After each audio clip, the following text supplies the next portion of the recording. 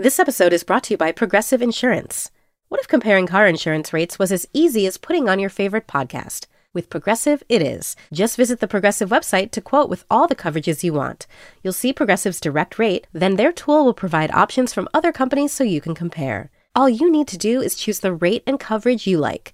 Quote today at Progressive.com to join the over 28 million drivers who trust Progressive. Progressive Casualty Insurance Company and Affiliates. Comparison rates not available in all states or situations. Prices vary based on how you buy. Listener supported. WNYC Studios. Hey, it's Latif from Radio Lab. Our goal with each episode is to make you think, how did I live this long and not know that? Radio Lab. Adventures on the edge of what we think we know. Listen wherever you get podcasts. This is the New Yorker Radio Hour, a co-production of WNYC Studios and The New Yorker. Welcome to the New Yorker Radio Hour. I'm David Remnick. In 1935, the young John F. Kennedy sent his college essay to the admissions department at Harvard. And here it is in full. The reasons that I have for wishing to go to Harvard are several. I feel that Harvard can give me a better background and a better liberal education than any other university. I've always wanted to go there, as I have felt that it is not just another college, but is a university with something definite to offer. Then, too, I would like to go to the same college as my father. To be a Harvard man is an enviable distinction, and one that I sincerely hope I shall attain. That was it. That was the whole essay. And if ever there was an example of the presumptions of privilege, to say nothing of weak writing, well, there it is. And by the way, he wrote almost the exact same essay for his application to Princeton. Kennedy, of course, graduated from Harvard, as did his father, who was at that time one of the richest men in the United States. But maybe times are changing. Harvard is now the target of a lawsuit on legacy admissions, which, of course, favors the children of graduates. Graduates who, almost inevitably, are in the upper income brackets. Congressional Democrats and even some prominent Republicans, as well as the Biden administration, have also come out against legacy admissions. Suddenly, it's a big issue. Today, I'm directing the Department of Education to analyze what practices help build a more inclusive and diverse student bodies and what practices hold that back. Practices like legacy admissions and other systems. Senator Jeff Merkley and Congressman Jamal Bowman, both Democrats, introduced a bill yesterday that would ban legacy admissions. Congressman Bowman argued all students deserve a fair shot at getting into college. But he said, I'm joined now by Miguel Cardona, the Secretary of Education. Cardona began his career as an elementary school teacher, then a principal, and he was the Commissioner of Education for the state of Connecticut before his appointment to the cabinet. Mr. Secretary, legacy admissions have been around for an awfully long time, and why now? Why is this the moment for the Biden administration, of all administrations, to make a move on legacy admissions? Well, what we're doing is not necessarily making a move on legacy admissions. What we're doing is revisiting college admissions in general, under which legacy admissions is one of those. I think we have an opportunity as a country, in light of what I think to be a very wrong decision by the Supreme Court, ending affirmative action, to reevaluate how we're communicating to our students on their ability to find success in higher education. I think we have to recommit to making sure we're opening more pathways to students, in particular students who have historically been underrepresented.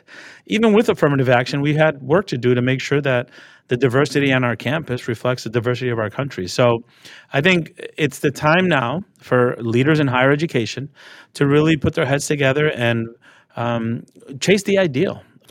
Now, admissions directors at places like Harvard and Yale and Princeton and all those places have said they're going to be hurt very badly in their diversity efforts because of the end of affirmative action as dictated by the Supreme Court. Now you've launched an investigation of Harvard admissions. What do you expect to find? What do you expect to find as the present tense situation, and how will it be affected by the Supreme Court decision? And how will getting rid of legacy admissions affect the picture? What's the present tense and what's the ideal you're headed toward? There was a request for an investigation out of the Office for Civil Rights stating that legacy admissions was unfair. I can't speak specifically to an investigation, but to your earlier point, a lot of university presidents are lamenting the Supreme Court decision because it's going to make their jobs harder. Very soon, we're going to release the initial guidance that interprets, from our legal team here, what the Supreme Court is saying and what it's not saying. The last thing we need is extrapolation here or people to add on to the limitations that colleges can use to get admission into their schools. The second thing we're going to do, which we actually did last week, is we're going to bring together the leaders from all parts of the country to brainstorm together on best practices and lawful strategies they can use to increase diversity. And then we're going to also publish that. The head of admissions at Yale University is typical in pushing back against the effort to get rid of legacy admissions. And he says the process for selecting students for admissions, together with the process for selecting faculty and deciding what courses to offer, defines a campus community and culture. And what he's saying on the surface, at least, that we don't want our private university to be intruded on by the government. What's really behind this, in your view? And what is Yale trying to preserve by right. trying to fend off this effort against legacy admissions? Well, look, I very much respect universities' ability to think independently, and I, as I said earlier, I can't, in one decision or one edict, stop all legacy admissions. That's not how it works. We know that in California, when they passed a proposition blocking affirmative action, the enrollment of Black and brown students dropped. And they worked really hard to try to get those numbers up. What I can tell you is, and by many college presidents themselves, they want to revisit legacy admissions because they say if race can't be considered, then your last name shouldn't be the deciding factor either. And I think there's merit to that thinking. But I also think we shouldn't stop there. I think we need to start thinking more broadly about how we're making sure the pathway to higher education is more accessible. I've seen too many students in my experience as a K-12 administrator, too many students rule out college by 6th, 7th grade because they felt that the admission process and the cost of college was prohibitive. Now, some Republicans, including Tim Scott, who's running for president, have agreed that legacy admissions are really a problem. Do you think the Republican Party as a whole is as serious about reform on this issue as the Biden administration and other Democrats in Congress? It's really difficult for me to get in the head of the folks who are running for office or what their motivations are. I can't speak to his rationale, but what I can tell you is my experience as Secretary of Education, even on issues that are as very bipartisan at the ground level, like career pathways, providing some support to those who are struggling to make ends meet. We've gotten nothing but opposition. We've gotten nothing but lawsuits to the point where the hypocrisy is it's blatant. We have folks who are blocking or complaining about their own constituents getting $10,000 in debt relief when they're struggling to get back on their feet after the pandemic. Yet they're receiving and they're welcoming over $1 million in debt relief themselves. I'd love to think that there are some issues that we can come together and really just focus on what our students need, what our families have been asking for. So I'm hopeful, but I'm not optimistic given the track record of lawsuits. I wonder if you think, as I sometimes do, that we spend so much time thinking about college admissions as the crucial thing here, when in fact maybe the problem is lower down in terms of age. Right. I live in liberal New York City, and it seems to me that it can be argued that in New York City, as liberal as it is, as liberal-minded as it poses to be, may have one of the most segregated school systems in the country. And I don't think that just goes for New York City. How does that end? That seems infinitely more complicated. this is an area of passion for me. Yesterday, I was on an airplane, and I was talking to someone who's a local board member in a district. I won't mention the district because I didn't tell him I was going to be mentioning him on a national interview. But he was a local board member who was telling me that he was having a hard time in his district because the local zoning ordinances prevented mixed income housing. And that was their way of making sure that only folks that had an income of certain amount came into those communities. Schools are segregated because communities are segregated. Schools are only a reflection of the community in which they're embedded. So if you have, and I appreciate efforts to create diverse learning environments K-12, but oftentimes what ends up happening is we put black and brown kids on buses for 45 minutes, bring them into another community where they don't live in that community. They don't have after school programs in those communities. That's not their home. They're not playing in the parks with those kids in those neighborhoods because they got to get back on a bus and go back to their community. So we're creating diverse learning environments artificially through our schools instead of having diverse communities.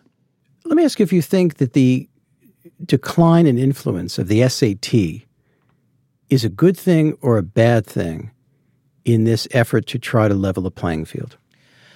You know, if everyone had the same access to SAT coaches and everyone had access to the same coursework that led up to preparation for the SATs, I wouldn't have.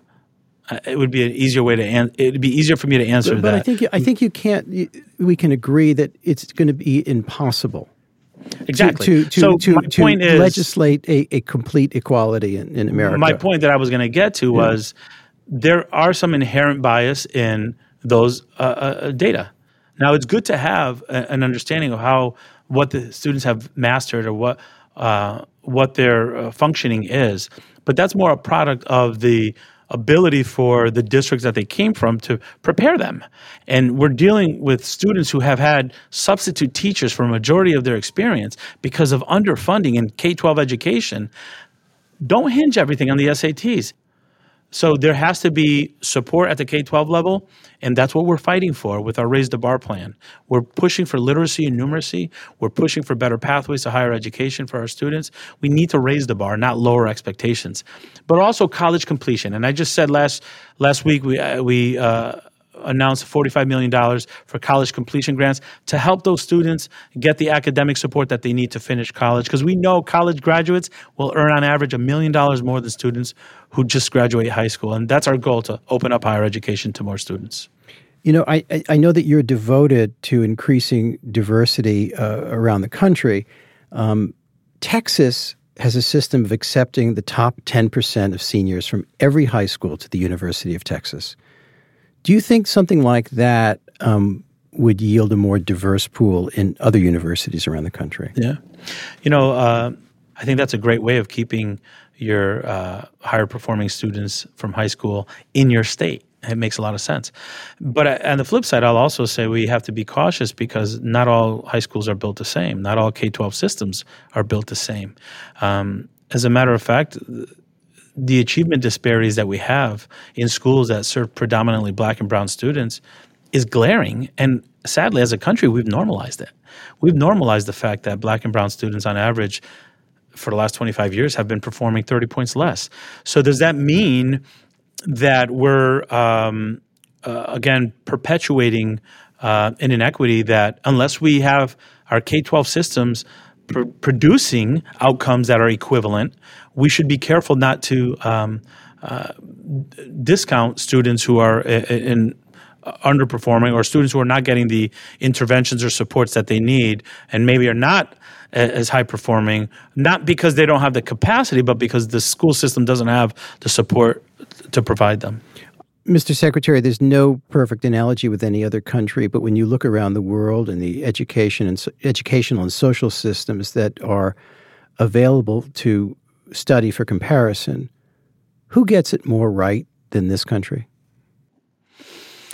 You know, I recently had an international conference of education ministers from all over the world. And, you know, some of the conversations is they look at education as an investment in their country. So what does that translate to? Investing in a highly qualified workforce, whether that's educators, leaders. They invest in their development. The stronger the workforce is, the better product you can provide the students. In other words, you're talking about teacher salaries. Professor salaries, teacher salaries. If we've normalized in this country that teachers drive Uber on the weekends to make ends meet, we've failed. And is that the reason our test scores are sinking? Look, all the research says if you have a highly qualified teacher in the classroom, that's the biggest influence within the building that you could have on student achievement, second only to parents. So when you invest in your educators, when you focus on hands-on learning where students are learning by doing, and when you make connections to higher education where you're not in a lifetime of debt, that's how you lift education, and that's how you lift the country. Not everything requires a 4-year degree. So if we invest in career and technical education and pathways to some of these careers that are coming that are, you'll start off making $85,000, $90,000 a year without a 4-year degree. And then you can continue to go on to your education and now have a salary that helps pay for it. Mm-hmm. Not only will we fill those positions that are going to become available, millions with the work in the last 2.5 years with the Biden-Harris team. That's what we're working on, fixing a broken system and helping students graduate with options. Mr. Secretary, thank you so much. Good talking to you. Take care. Miguel Cardona is the U.S. Secretary of Education. We'll continue looking at the ripple effects of the end of affirmative action and the question of legacy preferences in just a moment. This is the New Yorker Radio Hour.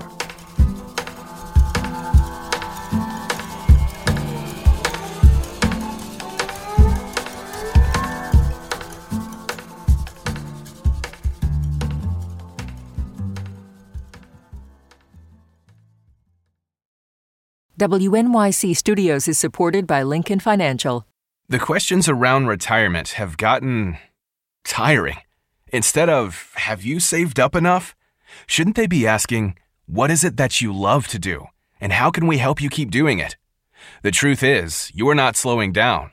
So your retirement plan should be more of an action plan, a hiking plan, a music plan, a sailing plan. The point is, whatever you're passionate about, we can help make sure you never stop. At Lincoln Financial, we have the products to help protect and grow your financial future so you can keep doing more of what you love. Make your pastimes last a lifetime at lincolnfinancial.com/action-plan. Lincoln Financial Group, marketing name for Lincoln National Corporation and its insurance companies and broker/dealer affiliate Lincoln Financial Distributors, Inc., copyright 2024, Lincoln National Corporation. I'm Roz Chast from The New Yorker. The New Yorker Radio Hour is supported by Dana-Farber Cancer Institute. What is it about Dana-Farber that makes it such a powerful adversary against cancer? It's hundreds of Dana-Farber researchers and clinicians making new discoveries inspired by the work of previous Dana-Farber discoverers. At Dana-Farber Cancer Institute, nothing is as effective against cancer as a relentless succession of breakthroughs. Go to danafarber.org/everywhere and see how what we do here changes lives everywhere. Hi, it's David Remnick. If you're enjoying this podcast, you might enjoy even more of what The New Yorker has to offer. Becoming a subscriber gives you unlimited access to The New Yorker, including Pulitzer Prize-winning reporting, insightful cultural commentary, and fiction and poetry. You'll also enjoy our delightful cartoons, crossword puzzles, narrated stories, and much more. This past year, our readers were gripped by Ronan Farrow's profile of Elon Musk, Heidi Blake's extraordinary tale about Dubai's runaway princesses, and much more. Visit NewYorker.com to gain access to all this and more. Use the code POD15, POD15, to secure a 15% discount on a yearly digital subscription. That's POD15 for a 15% discount.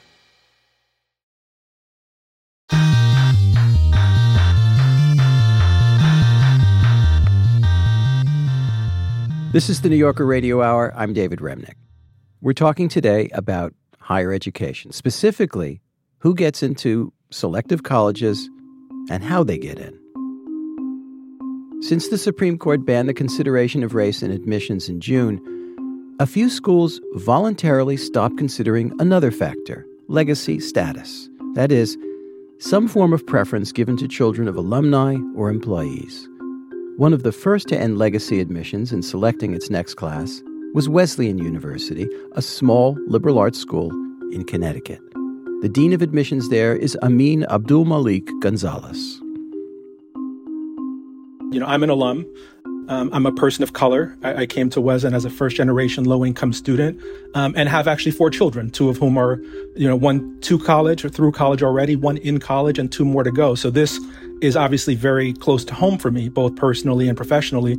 And I fully support it because I want for my children and for others to have complete ownership of their experience, to know that they're there because they deserve to be there, not simply through association. Admissions officers like Gonzalez, who have to select the next group of students under very different circumstances, now have a complicated problem on their hands. Gonzalez talked the other day with the New Yorker's Jeannie Suk Gerson, a law professor at Harvard, who's reported on the admissions process. What about the purported benefits of legacy admissions? I think schools have talked about the way that a multi-generational representation in a student body could add to a sense of community and loyalty to the institution, and then it could translate into financial donations and investment in the institution. Is there any nervousness that you might have, or the school might have, about that aspect kind of eroding? Yeah, so far the responses have been, overwhelmingly positive. And I know President Roth is confident that he'll be able to raise money on the strength of our living our values and being consistent. But we haven't, we're obviously some time removed away from the results of the decision in that way. Are you of the view that legacy admissions did have a disparate racial impact at Wesleyan or elsewhere? I think it'd be hard to argue that it didn't, just given demographics. You're talking about, in some cases, centuries of access and opportunity for white Americans, right, who had access to selective admission, and not much more than, the last 50 years or so in some places like Wesleyan and a couple of others that were very intentional about diversifying their student bodies. Legacy admissions, as you said, is one factor among many that would have previously been considered. And now you've got the Supreme Court saying you can't use race as a factor. So is legacy admissions and putting an end to that part of a solution that you envision for bringing more diversity than might be possible after the Supreme Court's decision? Is it one step in a multitude of moves that you might be considering? Yes, absolutely. I think it's both symbolic and potentially substantive in terms of signaling, our value to not have unearned, individually unearned benefits, not the parents, but the students themselves, simply through association. We will certainly still have a number of alumni children and legacies in the class, but it won't be, as I said earlier, as if we have any set aside spaces or automatic, benefits or quotas, assigned to them. Mm-hmm. So what else are you planning to do other than end legacy admissions in order to address the fact that race can no longer be used as a factor in admissions? Sure. So, we're not more than a month, or just about a month removed from the decision. We've been anticipating this, reality or possibility for some time. We gathered a task force, made sure to discuss and share with our community, share with faculty, staff, students, have communications in place to be prepared to signal, and then also to back up our messaging with clear, concrete evidence of our commitment. And now we're going to scaffold out the other things that President Roth announced in that statement, outreach to community-based organizations, transfer to veterans, our international commitment to the African Scholars Program. So all of those things were material signals and commitments that we're going to continue to work toward this year and beyond. For us, it's never been reduced to race and ethnicity. It's been political thought, background, faith, intellectual, of all dimensions. And so we'll continue to recruit in those ways, and that give us the best opportunity to build the classes and the community that we're committed to. So recruitment of minority students is one method that you're emphasizing. Is there anything else within the admissions process that can be done to increase the representation of underrepresented students? Sure, and this issue has gained quite a bit of attention, as you're likely aware. In the immediate sort of aftermath of the decision, there were announcements of supplemental essays and ways in which offices and admission institutions were going to try to suss out important information that would allow them to select diverse groups. We have not had a supplement as part of our process for several years, and decided deliberately not to introduce another supplemental essay because we feel that within the realm of the 3 applications that we consider, there are essay topics that give students the ability to tell their story in their own words and to highlight the kinds of things that the court allowed for. Skills, talents, characteristics consistent with mission. So we didn't need to create yet another, not barrier, but create another expectation, if you will, that if you multiply that by the number of schools students are applying to, that can be a potential barrier. If I'm applying to 10 institutions and each of them have their own supplement, that is going to be time consuming. It's going to require thought, and some bandwidth. So we made the decision not to do that. We're thinking along other lines about, messaging and engagement. And we'll have to see how teachers and counselors understood and understand the decision and how they follow up with the recommendations that they write and how they advocate for and support students in the process. That's going to be important. So you talked about different types of messaging. Can you give some examples of the kind of messaging? Sure. I think to begin with, it's the idea that, we value, while we cannot consider race in selection, we value racial and ethnic diversity, and we should not have to compromise on that value. One of the concerns in the immediacy of the aftermath was that institutions would pull back, would retreat out of fear of litigation or other concerns and sort of compromise on their own values and say, we're going to go race neutral across all dimensions, right?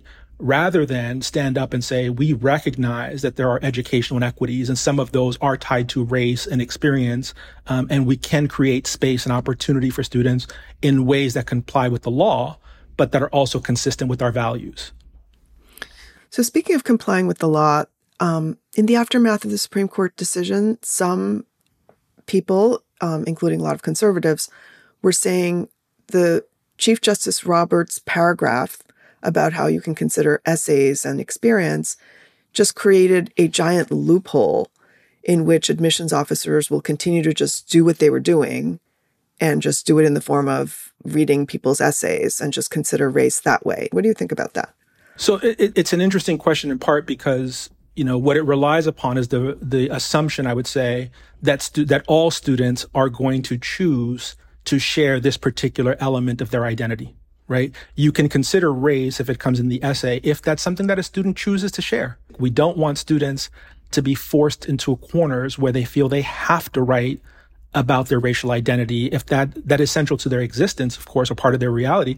But if a student wants to write about their passion for computer science or for dance or for something else, for family, they should not feel that the only way to have that element of their diverse background registered is to be reduced to a single part of the application. From the vantage point of an admissions officer, do you think there is a real difference between looking at an essay and just gleaning from it, this person is a member of an underrepresented racial minority, like this person is Asian, this person is Black, versus looking at an essay and saying this person has had an experience of being Black that shows certain characteristics like resilience and, persistence and things like that. Do you think there's a real difference between those two things?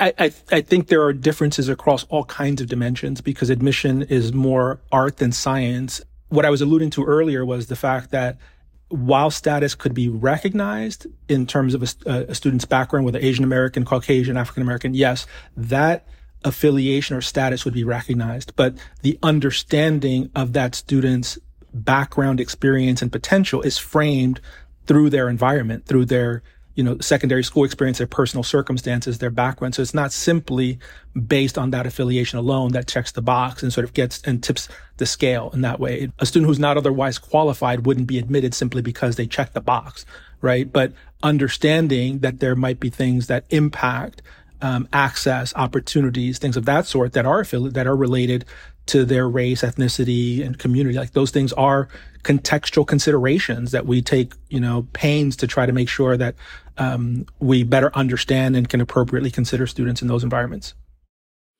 Are there any other universities or colleges or institutions that you consider to be models or schools that had gotten it right somehow, or any institutions that you've learned from in kind of redesigning your admissions process in response to the Supreme Court's ruling? So I would say it's a great question, but not an easy one to answer, in part because because this is confined to selection, right? The ruling was confined to selection, and there are very clear concerns around collusion. No one is sharing or committed to the idea that we would provide, a one-size-fits-all solution for everyone to adopt. I will say that holistic admission is something that many selective environments have done for many years, and there are best practices in that space that are not in the space of collusion. As I said earlier, the triangulation of the required components of the application, a commitment to individualized review. Those are things that we do talk about very openly and candidly because they're not institution specific, but in terms of, who has done this particularly well, to be quite honest, I don't know that anyone is at a point where they can say that they have the secret sauce. So in states such as California that previously got rid of race-conscious affirmative action, we have seen the results, and people haven't been super inspired by those results in terms of diversity, and people are fearing that we're going to see something similar at all the other schools now in the different states. How optimistic or pessimistic should we be? I don't think that we can or should expect better results when we've introduced more variables and barriers, right? I'm not a pessimist, but I'm a realist, and I know that previous experiences in other states that have banned affirmative action, have not, as you alluded to, have not been positive. So why would we think now that we're going to achieve or even match or maintain the kind of diversity that we had prior, unless we make very concerted efforts, which we're committed to doing, but we won't again know because it's speculative, right? The landscape has shifted dramatically in higher education over the last 4 to 5 years, in part because of the pandemic, right? And also because of adoptions of test optional policies, because of student behavior. Applicant pools in some cases have, not doubled, but have gone up dramatically. Based on what we know now, I'm not expecting that we're going to be at the same place. I'm expecting that we're going to commit, and make every effort and certainly hope that we reach our goals. But it's going to be a tall order for a lot of us. Amin, thank you. Jeannie, it was a pleasure. Thank you. Amin Abdul-Malik Gonzalez is Vice President and Dean of Admissions and Financial Aid at Wesleyan University. Jeannie Suk Gerson just published an essay called The End of Legacy Admissions Could Transform College Access. And you can read that at NewYorker.com. I'm David Remnick, and that's our program for today. See you next time. The New Yorker Radio Hour is a co-production of WNYC Studios and The New Yorker. Our theme music was composed and performed by Meryl Garbes of Tune Yards, with additional music by Alexis Cuadrado and Louis Mitchell. This episode was produced by Max Balton, Brita Green, Adam Howard, Kalalia, David Krasnow, Jeffrey Masters, Louis Mitchell, and Gofen Mputubwele, with guidance from Emily Botine and assistance from Mike Kutchman, Michael May, David Gable, and Alejandra Deckett. The New Yorker Radio Hour is supported in part by the Chirina Endowment Fund.